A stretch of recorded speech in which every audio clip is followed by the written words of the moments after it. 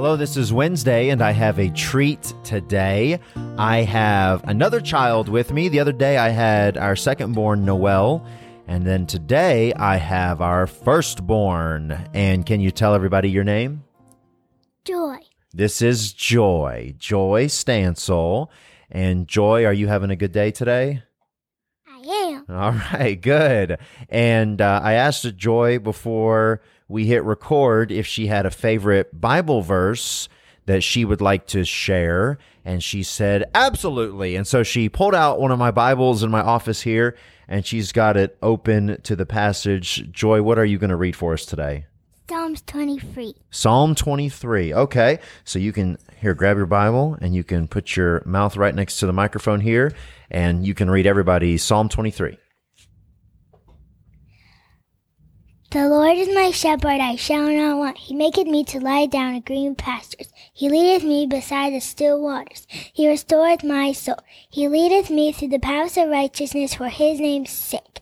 Yea, though I walk through the valley of the shadow of death, I will fear no evil, for thou art with me. Thy rod and thy staff, thy comfort me. Thou preparest a table before me in the presence of mine enemies. Thou anointest my cup with oil, and my cup runneth over. Surely goodness and mercy shall follow me all the days of my life, and I will dwell in the house of the Lord forever. Amen. Good job, Joy. Thank you for doing that. You have anything else you'd like to say to everybody?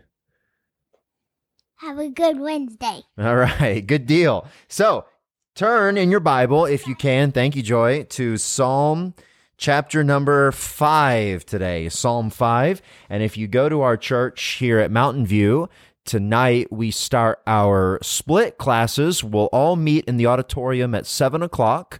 We'll have a song and a brief dismissal prayer, and then the ladies will stay right there in the auditorium.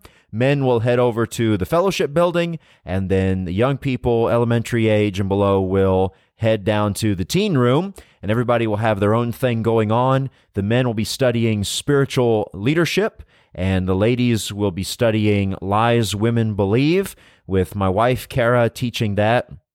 And then tonight, Devin and Heather will be teaching the kids downstairs, and it'll just be a great time. Just a little fresh thing after Mountaineers is over, just to keep us on our toes and to best feed everybody, the body of Christ. I'm really looking forward to it. I think we'll learn a lot. I've learned a lot already studying a book that I was very familiar with, Scriptural Principles About Leadership. And it's good to still get in there and relearn some things. But looking forward to seeing you tonight at 7 if you go to our church. But if you go to a different church, make sure you're in your church tonight whenever you start. Maybe at 6:30 or 6. Maybe you got a Thursday service. Whatever it is, be in your place. Psalm chapter number 5. The Bible says, "Give ear to my words, O Lord. Consider my meditation. Hearken unto the voice of my cry, my King and my God, for unto thee will I pray. My voice shalt thou hear in the morning, O Lord. In the morning will I direct my prayer unto thee, and will look up." I love these verses. Somebody has said that the start of the day is the rudder to the ship of your day. In other words, how you begin your day will determine your day's direction. And David says right here, "My voice," in verse 3, "shalt thou hear in the morning, O Lord. In the morning will I direct my prayer unto thee, and will look up."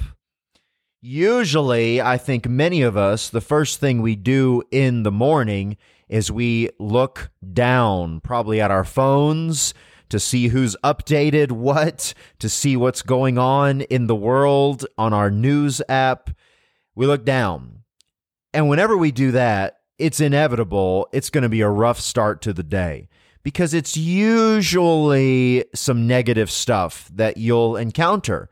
And David was already experiencing enough negativity in his life. Of course, he didn't have a smartphone. I think we'd all be better off, but he had nothing really new to look down at, but he had his thoughts consuming him. Most people believe this is still during the period when he was on the run from Absalom, probably chronologically after the previous chapters 3 and 4, when he was on the run from Absalom. And so he's saying, I've got enough troubles. I've got problems. I'm going to look up. Verse 2 says, unto thee will I pray in the morning. In the morning. Now, David had a lot to do. He had a lot to accomplish. He was the king, but he was the king on the run. He was in exile. A lot of bad things were happening to him. He had problems to solve, issues to sort out. And so he could possibly have said to himself, I don't have time to pray. But he had enough wisdom to understand he had a lot of problems to solve, a lot of issues to sort out. So therefore, he couldn't afford to attempt the day without prayer. It wasn't, I don't have time to pray. It was, I don't have time not to pray. And whenever you begin the day in prayer, whenever you begin the day looking up, it sets the direction positively for the rest of the day. Verse number 4, we'll continue reading. For thou art not a God that hath pleasure in wickedness, neither shall evil dwell with thee. The foolish shall not stand in thy sight. Thou hatest all workers of iniquity. Thou shalt destroy them that speak leasing or lies. The Lord will abhor the bloody and deceitful man. Did you see that?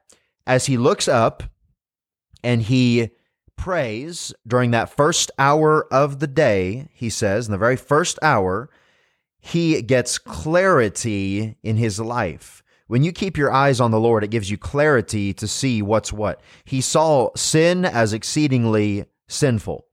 When you don't spend time with the Lord, sin starts to look okay. Those who are in sin look like they might be doing all right. But hang on a second. Let's adjust your vision. Let's put on the contacts, the glasses of some time spent with the Lord so you can see what's real.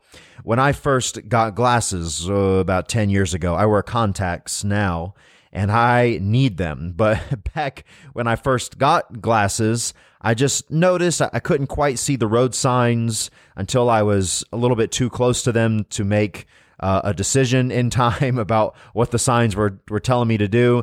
And I went to the eye doctor and they prescribed some glasses. And when I got those glasses and I put them on outside, at the time we lived where some mountains were kind of in the distance, and I had seen those mountains many times before. But when I put those glasses on and I looked out at those mountains again, do you know what I saw? Trees. I had never seen the trees before. It was covered with trees. Now, it was the same mountains. The mountains hadn't changed. I really hadn't changed, but my understanding had changed. My vision had changed. I had put on some glasses and I could see clearly. And that's what happens when you spend time with the Lord. When you don't spend time with the Lord, your eyes get cloudy, your spiritual vision is blurred. You can play tricks on yourself with what's right and what's wrong and what's good, better, best. But when you spend time with the Lord, the first part of that day, the very beginning of that day, you get up and you look up, then immediately you look around and you say, well, that's not good. That your spiritual discernment is heightened. You say that sin is sinful and that which is holy is pleasurable. That's what I'm looking for. I want to do right. Verse number 7, but as for me, I will come into thy house in the multitude of thy mercy, and in thy fear will I worship toward thy holy temple. Lead me, O Lord, in thy righteousness, because of mine enemies. Make thy way straight before me. So here's what he was saying. He said, now, Lord, I'm looking to you. I'm giving my life to you. I'm giving my day to you. It's not just enough to make a one-time decision. It's every day. We're so sinful. It's hard to stay spiritual for very long, and that's why we've got to be disciplined to constantly, every day, many times a day, look up. And he says, lead me, O Lord, in thy righteousness because of mine enemies. Make thy way straight before my face. What he was saying was, Lord, I will follow if you make it plain. If you put it right in front of my face, I will obey. But Lord, there's a lot of bad. There's a lot of people against me. There'll be a lot of counsel given against me or maybe to me that's not wise. Lord, if you will just show me what is right, show me the right path, whether it's easy or difficult, as long as it's right, I will do it. And he arrived there because he had spent the first part of his day with the Lord. Verse 9, for there is no faithfulness in their mouth. Their inward part is very wickedness. Their throat is an open sepulchre. They flatter with their tongue. Destroy thou them, O God. Let them fall by their own counsels. Cast them out in the multitude of their transgressions, for they have rebelled against thee. Verse 11, but let all those that put their trust in thee rejoice. Let them ever shout for joy, because thou defendest them. Let them also that love thy name be joyful in thee. For thou, Lord, wilt bless the righteous. With favor wilt thou compass him as with a shield. Do you know what he was saying? Here's the secret to the Christian's joy. Have you ever known somebody that was really close to the Lord and it seemed like nothing could get them down? A terrible tragedy happens. They have a terrible day, or maybe somebody tells them off and still they retain their joy. Maybe they get sad, maybe they grieve, but they still have joy. They have joy in the Lord. Here's why. Verse number 11 again, let all those that put their trust in thee rejoice. Listen, when you're putting your trust in the Lord, you are taking it out of your hands and putting it into God's hands. Therefore, whatever comes after that is because God is allowing it. Do you understand that? And the very last part of the very last verse of the chapter, Psalm 5:12, for thou, Lord, wilt bless the righteous. With favor wilt thou compass him as with a shield. Compass means to surround. Compass him as with a shield. As with a shield. You've got a shield surrounding you. And therefore, in verse number 11, let all those that put their trust in thee rejoice. Listen to that word. Let them ever shout for joy, because thou defendest them. Let them also that love thy name be joyful in thee. If you're going to lose your joy, it's because you're not putting your trust in the Lord. And that's truth. Has nothing to do with how your day is going. It only has to do with your faith in God. So my friends, if you haven't already today, look up. Direct your prayer unto the Lord, and then rejoice. Ever shout for joy, and be joyful in the Lord. Lord, I pray that you would bless the listener's day. Give us joy in the Lord. Help us to look up, fix our eyes upon you. In Jesus' name, amen.